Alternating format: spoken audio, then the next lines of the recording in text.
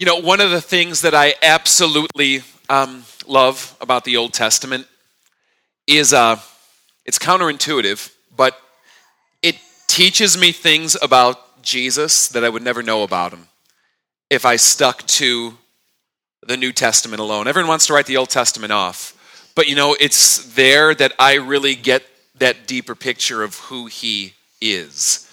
And if you're to read through the New Testament, the most popular name that Jesus is given by the writers is Christ or Messiah, all right? But interestingly, that is not what Jesus likes to call himself. I mean, he does, but that is not his favorite designation for himself. You want to guess what it is? Eduardo. No, you're right. Yeah, this guy got it up front. It's Son of Man. Jesus' favorite thing to call himself is Son of Man. Let me give you one example this morning, okay? I'm going to show you this passage, and it comes from the time when Jesus has been arrested. He's been dragged before this kangaroo court, and they are trying to trump up false charges on him so they can be rid of him. And he's standing there. He's pleading the fifth. Jesus is before him, and they can't break him. They can't whittle him down. He's not taking the bait. Their testimony doesn't line up, and they're losing it. They're losing it right before their eyes. They're their opportunity to kill him. And so the high priest is there, the high priest of the temple.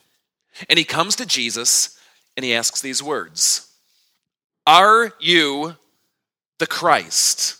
Because that's what people like to call him, right? Are you the Christ, the Son of the Blessed One? And for the first time in this whole thing, Jesus finally opens his mouth. You got it. And not only that, look what he does. He goes farther. He says, not only that, you will see who? Me. You will see the Son of Man sitting at the right hand of the Mighty One and coming on the clouds of heaven. And it says at this, the high priest tore his robes, because it's natural response, isn't it, when someone says they're the Son of Man? He tears his clothes. He says, why do we need any more witnesses? You have heard this blasphemy. Question. Does it honestly sound all that blasphemous to you? You have heard this blasphemy. What do you think? And all of them there condemned him is worthy of death. Here's my question. What is going on that gets the high priest so hot and bothered that he starts shredding his clothes? And these are nice clothes, mind you, all right? He starts ripping his clothes, condemning blasphemy. What is it about this phrase, Son of Man, this title, this name, that Jesus likes to call himself, that's getting him so deep and leaving us kind of going, what's the big deal?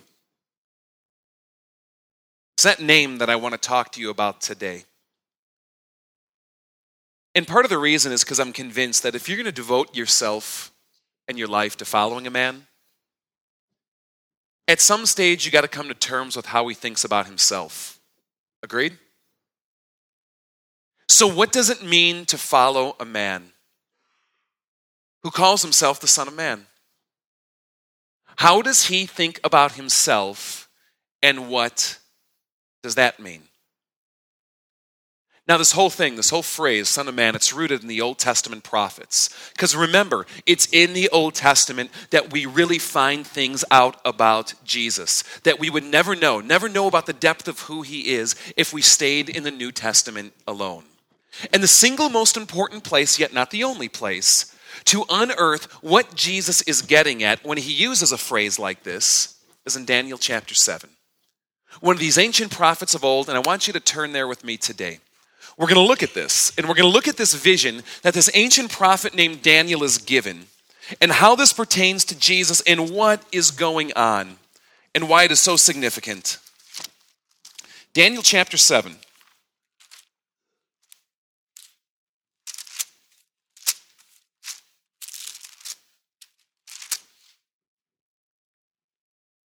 All right, this is what it says. In the first year of Belshazzar, king of Babylon, because of course we all know when that was, Daniel had a dream, and visions of sugar plums passed through his head. Sorry, that was lame. He wrote down the substance of his dream. Daniel said, "In my vision at night I looked, and there before me were the four winds of heaven churning up the great sea. Four great beasts, each different from the other, came up out of the sea. The first was like a lion, and it had the wings of an eagle.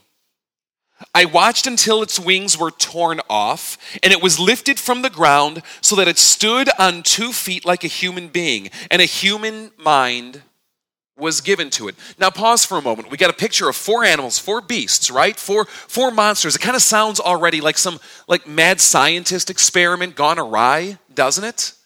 Do you notice though how these beasts, they kind of look like animals? Some kind of strange animal hybrid. But these animals are acting like humans. You see that? This is significant. Keep it in mind. "And there before me was a second beast, which looked like a bear. It was raised up on one of its sides, and it had 3 ribs in its mouth between its teeth. And it was told the words we never want to hear a bear say in our proximity: 'Get up and eat your fill of flesh.' After that I looked, and there before me was another beast, one that looked like a leopard. And on its back had 4 wings, like those of a bird. And the beast had 4 heads, and it was given authority to rule. After that, in my vision at night, I looked, and there before me was a 4th beast, terrifying and frightening and very powerful," because the others weren't, right? "It had large iron teeth. It crushed and devoured its victims and trampled underfoot." Keep that in mind. It trampled underfoot whatever was left. "It was different from all the other beasts, and it had 10 horns. While I was thinking about the horns, there before me was another horn, a little one, which came up among them, and 3 of the first horns were uprooted before it. This horn had eyes like that of a human being, and a mouth that spoke boastfully." If the animal beast creatures weren't bad enough, now their horns are growing eyes and even speaking, right? "And even the smallest among them is boasting." But it's not all he sees. "As I looked, thrones were set in place. It'll be curious to see who takes them. And it says the Ancient of Days took his seat. His clothing was as white as snow. The hair of his head was white like wool. His throne was flaming with fire, and its wheels were all ablaze. A river of fire was flowing, coming out from before him. Thousands upon thousands attended him. 10,000 times 10,000 stood before him. The court was seated. The books were open. And then I continued to watch because of the boastful words the horn was speaking. And I kept looking until the beast was slain and its body destroyed and thrown into the blazing fire. Now the other beasts had been stripped of their authority, but were allowed to live for a period of time. And in my vision at night I looked, and there before me was one like," there it is, right? "One like a son of man, coming with the clouds of heaven. He approached the Ancient of Days and was led into his presence. He was given authority, glory, and sovereign power. All nations and peoples of every language worshipped him. His dominion is an everlasting dominion that will not pass away, and his kingdom is one that will never be destroyed." Crazy stuff, right? Crazy vision stuff. And my experience is that so many people, when they come and they read these crazy visions of Daniel, they start obsessing so much with trying to identify with who each character is in some kind of end times milieu that they fundamentally miss what the basic story is all about.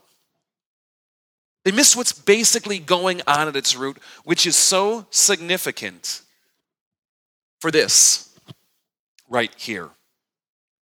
Now, disclaimer, today might get a bit heady because what I need to do is take you on a journey through understanding and unpacking what Daniel is thinking about, looking at, and seeing, and what that means to him when he sees one like a son of man approaching the Ancient of Days. Because the stuff that lies behind that is absolutely essential for coming to terms with who Jesus is and how he thinks about himself when he says right here, Son of Man. So we've got a universal sign here at Fellowship of Faith, all right? If it starts getting too heady, coming on too strong, too fast, we're going to practice. Do this with me. Take your hands and go like this. Now put them like this. Okay, now go like that. So at any time through today, if you make that sign, all right, I will know. Back off a little bit. And here's how I want you to think about this. You ever, anyone here cook? Okay, good, because I don't, and invite me over, all right? Typical stove, it has 4 burners, right? And you know how sometimes when you're making like an elaborate meal, a several-course meal, you kind of got to get stuff going on different burners, and it isn't until you sit down to eat that you pull everything off the burners together. It's kind of how we've got to go through this. I'm going to give you 4 burners worth of information. And what it's going to require you to do is take one course, and we'll look at it, we'll prepare it, but then we'll have to set it on a burner for a second and move on and let them all start to simmer and bring it back together in the end. All right? So let's start here. Burner 1, the Genesis connection. Now, if you go way back to the beginning of Genesis, you see God creating the heavens and the earth, and it's marvelous, and it's wondrous, and it's filled with variety and diversity, and God's imprint is upon it. And there is a theme running through that God made it, and it's good. And the cycle keeps going and going. God is making creation, and he's making it good. And on the 6th day, he comes to at least what God considers the pinnacle of his creation. And it says this. God says, let us make man in our image, in our likeness. And let them do what? Rule. Rule over what? Fish, birds, livestock, while we're at it, whole earth, and over all creatures that move along the ground. So God did it. In the image of God, he made them. Male and female, he created them. God blessed them. He said, get it on. Fill the earth. Well, it's originally in Hebrew. I can translate it how I want. Fill the earth and subdue it. And here it is again. Do what? Over what? Fish, birds, every living creature that moves along the ground. Now go back to Daniel 7. What do you see a vision of? 4 animals, 4 beasts, 4 monster-like creatures, and what are they doing? Ruling. Who's supposed to rule? Something is out of sorts here in Daniel 7. Do you see it? Now I'd like you to take that and put that over here on burner number 1. Set it to low. All right? Let's move to burner number 2. This isn't the first time, Daniel 7 I mean, that we see animals ruling. Because there's another Genesis connection as well. Another time when we see an animal, if you will, ruling. This time it's called a serpent, or maybe a dragon. And compared to Adam and Eve, he's wise. They're naive. He's cunning. They're, you know? 2 punk kids roaming the garden going, what do we do? You know? The rulers have not matured yet, if you will. And there is this creature, this serpent, this snake, this dragon who is cunning and wise and powerful and magnificent. And he comes and he starts speaking into their ears. He starts becoming the puppet master behind the kings. He starts pulling their strings and guiding them. He starts planting ideas and manipulating them. And before you know it, the king, Adam, and the queen, Eve, who are supposed to rule under the regency of God, are now listening to the creatures instead. They're listening to the animal, the beast. They're listening to him. They're deceived. They're gullible. They buy into it. And they're culpable too. Animals win. People fail. And God comes into this and he intervenes. And if you're following the storyline of Genesis 3 when this happens, you'll come to this passage. And it says that the Lord God comes to this serpent, this snake, this dragon, and he says to him, because you have done this, cursed are you above all the livestock and all the wild animals. You will crawl on your belly. The serpent is brought down to the dust, right? The serpent and all he represents is brought down low. God casts it down, and he says, I'm going to put enmity. It means hostility, warfare, conflict. I'm going to put it between you and the woman, between your offspring and hers. He will crush your head. You will strike his heel. All right? God comes, he casts the serpent down. He says, there is going to be hostility here and out between you and the line of my king and queen who is supposed to reign. And someday, somehow, it's going to come to some kind of climax where he will crush your head and you will strike his heel. Okay? Now, Adam, right? We know him by name. Adam is nothing more than a Hebrew word that simply means man. Now, when I say man, I don't mean male man. What I mean is hue man. You got to kind of think Star Trek man. You know, boldly go where no man has gone before, yet there's chicks all over the ship, right? It means human, all right?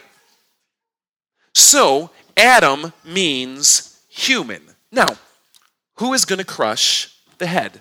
Adam? Eve? No, one of their offspring, right? So it could be argued that a son of Adam or a daughter of Eve is going to come along and crush the serpent's head. You with me? So if it's a son of Adam and we just translate his name, who's going to come along? A son of man. And what is he going to do? He is going to crush the head of evil. He is going to crush the head of the serpent. He is going to crush the head of the beast. Bring it to Daniel 7. What do we see? 4 beasts. And they're ruling. But what else are they doing? Did you catch it? Read through the animals, and what are they doing in Daniel 7? It's like they're on a rampage, right? They're trampling all around, devouring flesh and trampling underfoot. Right? They're victims, the people of God, in their path. Something is backwards here, because isn't it the serpent, the beast, that's supposed to have his head crushed? Yet in Daniel 7, you see the exact opposite happening. It's the offspring of Eve, the offspring of Adam, the sons of men who are having their heads crushed by the beast. Put that on burner 2 and set it to low. Now let's go to burner 3, because later biblical writers start having a field day with this. Let me show you this one psalm. It comes from Psalm chapter 8, all right? And the psalmist is kind of contemplating, why does God give a rip about insignificant specks of carbon like you and me? I mean, you ever see these totally phenomenal, Hubble pictures, Hubble's telescope pictures of the galaxy and stuff like that, you start to see, you listen to theoretical physicists or mathematicians, and you start to see how big, how vast, how wonderful, how complex this universe is. And you start to go, what are we in the midst of it? I mean, who are we really? These insignificant creatures on this backwater planet. Right? It's logical, isn't it? Have you ever thought things like these? I consider your heavens, the work of your fingers, God, the moons and the stars.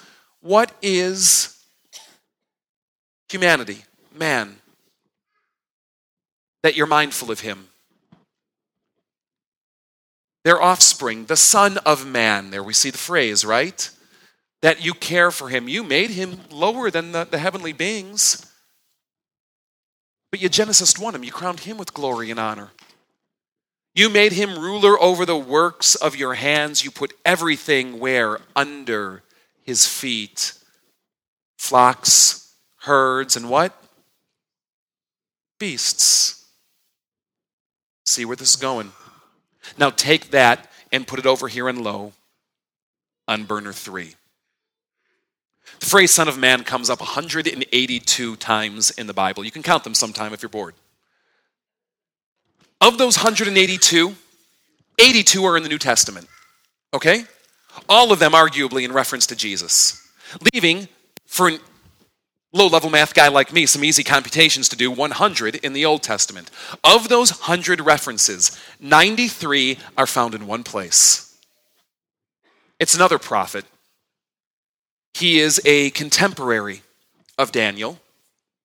And he's another one who also gets crazy visions. He sees the throne room of God, the Ancient of Days, and wild stuff happening. And he sees something else too. He sees these things, these celestial beings, these creatures that also look like animals and beasts in attendance to God. God's servants, God's angels, God's court, if you will. And do you know what God calls this prophet? His name is Ezekiel, by the way. Son of Man. And here's the idea behind it.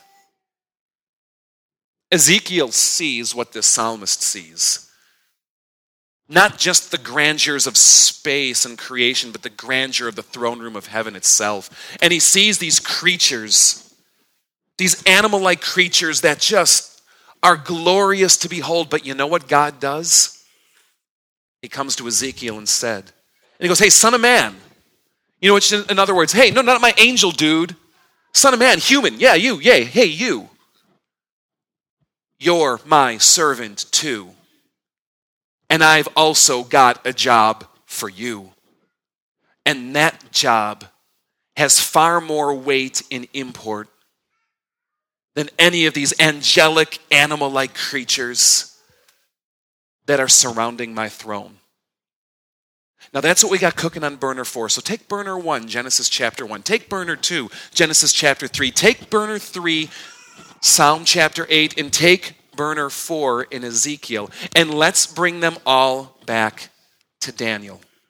And what does Daniel see? He has this vision of 4 beasts, 4 animal-like creatures that are raging out of control. They are evil and they represent everything that is evil. They are trampling and tearing down. They are devouring and victimizing. And the people of God are powerless in their presence. And later on, you can read in Daniel chapter 7 that God even says the people of God will have to endure. They will be handed over to these beasts for a time, or double time, or maybe just part of a time, to endure, to suffer. But Daniel looks again and he sees something else. He sees that there still is one on the throne, and he's called the Ancient of Days. That even though these beasts rage, there is still the Ancient of Days. Now, by this point we know he's not talking about real animals, right? It's what these animals represent. The kingdoms and governments and cultures of this world that trample about in rage out of control. Rage all over the people of God. Devouring and victimizing. Tearing them down. Where's your God? Your God is stupid. Your God is powerless. Even the smallest of horns on them boast it. Where's your God? Your God is great. You say, where is he? Look at who's in control. Look at who's raging about. You follow him? You follow a fairy tale. Your God is dead. Daniel sees something else as well. That even though this is what's going on down here, there is still something up here. And he sees an Ancient of Days who is still in control. And one approaches this Ancient of Days who's not like an animal, but who's like something else. A son of man. A human. Remember the game, which of these things is not like the other? A human. A son of man. And it says he approaches him and he's given glory, honor, dominion, might. The nations worship him. And it's a kingdom that will never end. Enter Jesus. And what does he call himself? Son of Man. What is Jesus saying here? I am the son of Adam. I am the son of Adam who was mandated in the beginning to rule. Who am I? I'm the son of Adam, the son of man, the offspring of Adam who will strike the serpent's head. Who am I? I'm a son of Adam, a human, made lower than the angels, but elevated and raised with grandeur and glory and honor. Who am I? I'm the son of Adam, the son of man. I'm the one who can approach the Ancient of Days. Who am I? Son of Adam. I'm the son of man. Given all authority and glory and sovereign power, to whom all nations will worship, the ruler of a kingdom that will never end. Now, 4 days we got Christmas, right? It is about a time when God became a human. It is about a time when God became a human and was born in a manger into darkness and poverty, when kingdoms raged about as they do today. Why did God become a human? Why was God born Jesus? Now we're often told it's because, well, by being a human he can identify with us, right? He knows what it feels like. He knows what the struggle is like, and so he can identify us, and that's true. We're told that by becoming a human, he can pay the price for humanity's sin, right? He can pay the debt that humanity owes. And that's true. But we stop there, don't we? Because God became human for another reason as well. So he could rule. Because it was to humanity that the mandate was given in the beginning to rule. To strike down evil. To crush the beast's head. And Jesus comes and he's born in this manger as a son of man. To rule. To rule in place of humanity. To rule in place of you and me who seem to do just a wonderful job on a daily basis of royally screwing it up. To rule in the stead and place of people like you and me who have proven over and over and over again how unworthy we are of the task. And that's what Son of Man means. See, Christmas is about Jesus coming down into hopelessness, into a world where beasts and monsters prowl and rage out of control, before whom we see completely unable or powerless to control or correct. And he comes down into it and says, do not be afraid. The King's here now, the Son of Man. It's why writers like John will say the light shines in the darkness, and the darkness cannot overcome him.